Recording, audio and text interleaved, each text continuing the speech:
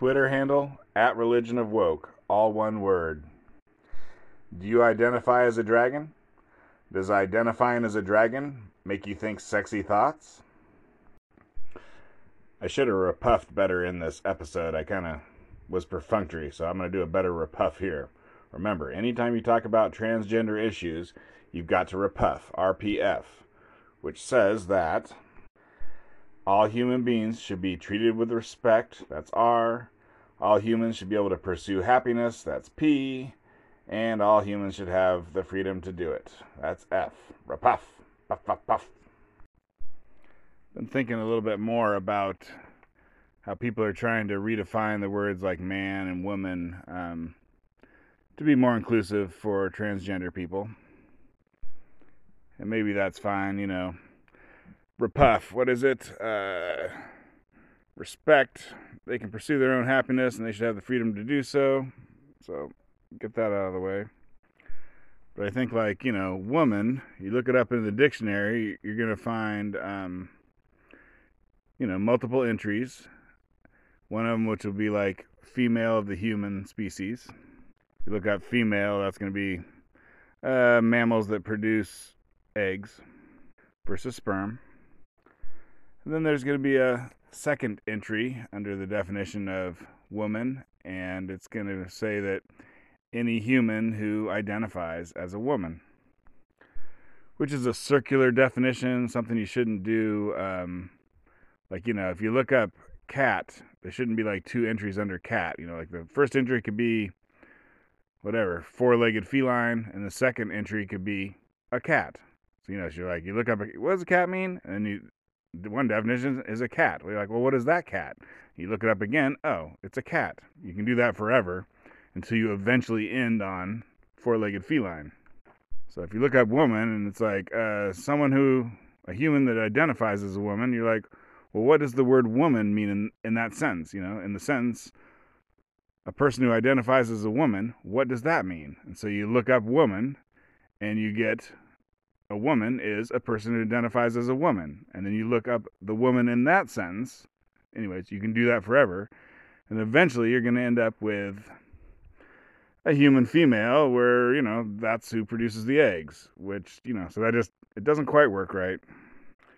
And I think, you know, a lot of people think it's transphobic to say that a woman is someone who, you know, human female that produces eggs or something. So if you get rid of that, the only thing you'll have when you look up woman is someone who identifies as a woman. And then you're like, well, what does woman mean in that sentence? Someone who identifies as a woman. And basically the answer is, there's no definition of that. We can't talk about it. Shut the hell up. You're a racist.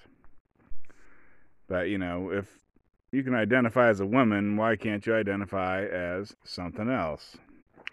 And the answer is, the internet is full of people identifying as all sorts of other things. And they use the word kin, like K-I-N. Not sure what kin means, like same like the same kind of thing. Like akin, cars are akin to trucks, and they have 4 wheels each.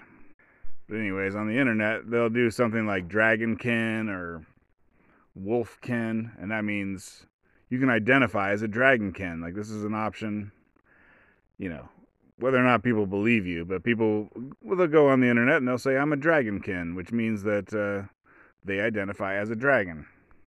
And, you know, people think it's a little ridiculous. I mean, it depends on who you ask. Like, a lot of people think that's completely ridiculous. You could identify as you could identify as a dog, you could identify as a cat, you could identify as a dragon, which they don't really exist until I hear otherwise. And then there's other people who are like, you know, you're taking away whatever. You're being racist if you don't let people identify as a dragon. So, you know, dragonkin, you know. And so are they going to have to go and rearrange all the entries for, like, everything in the entire dictionary? Like, you look up dragon, it's going to be like a big-ass lizard with magical powers. And then the second entry is going to be any human who who identifies as a dragon. And you got your circle again, circular thing where you have to look it up again. There's something about identifying as something else, like it has to do with sex, and I don't mean biological sex, but like boinking kind of sex, or maybe, hate to say it, masturbation kind of sex. Like, I don't think the people who identify as a dragon are going to their online community and writing long stories about how they're sitting on their pile of gold and protecting it from knights. No, for some reason their stories quickly turn to they're a dragon, but they got a big this or a deep that, and they get it on with the other dragonkin. So what's the upshot? I guess the point is that there's something about identifying as something else that goes along with sex. I think, having sex or whatever is incredibly important to the human brain. And then, now that we live in modern society with the internet and all sorts of strange ideas, the human brain's desire for sex makes people do a lot of weird crap. And for some reason, it's also gay. I mean, it's not all gay, but it's more gay than it is straight. Like, along with saying that you're a dragon, there's the furry community where people dress up as animals. Like, the furry community is older than, all this woke Twitter stuff about transgender. So, I think, there's people who have been dressing up as a dog for probably 15 years, and it didn't even occur to them 15 years ago that they could say, not only are they dressing up as a dog, but they could say that they identify as a dog. They are a dog. And I think, people of both genders, sex, whatever, men and women, you can't even use any of these words anymore. Anyways, okay, all the words I use from now on, we're using the definition from the year 2010. But so, men or women can dress up as dogs or cats or whatever. And straight and gay can dress up as dogs and cats. And, they can boink each other wearing those outfits or take sexy pictures and put them on the internet. If whatever, someone finds them sexy anyways. But I like to watch anime, and in anime, that's Japanese cartoons that are better for adults than normal cartoons. And in anime, there's these things called cat girls, and it's basically just looks exactly like a normal cartoon girl, but she'll have like cat ears sticking out of her hair, and usually they act a little cuter than a normal girl.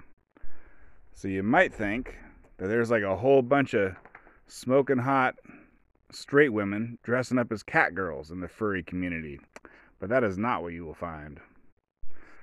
I think what you'll find is a lot of gay dudes dressing up as like dogs and wolves. And that's fine, because as I say, I ain't going to tell them to stop, because don't ever tell me to stop doing what I'm doing, which is being mildly, normally straight. That's how I roll, and I don't dress up. Not even on Halloween. Alright, but what's the upshot of this? Well, it seems like, I guess when you're gay, something about being gay makes you want to be something other than what you are.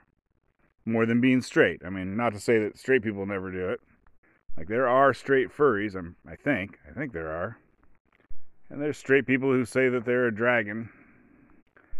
But even though gay people are like maybe, 2% of the total population, I think they're like a big time majority of all this identifying as something else. I should say, if you put it that way, it just makes it sound like they're kind of sad. They're kind of unhappy. They're not liking who they are, and that makes me sad because, whatever. Empathy. Look it up. Other people being sad makes me sad.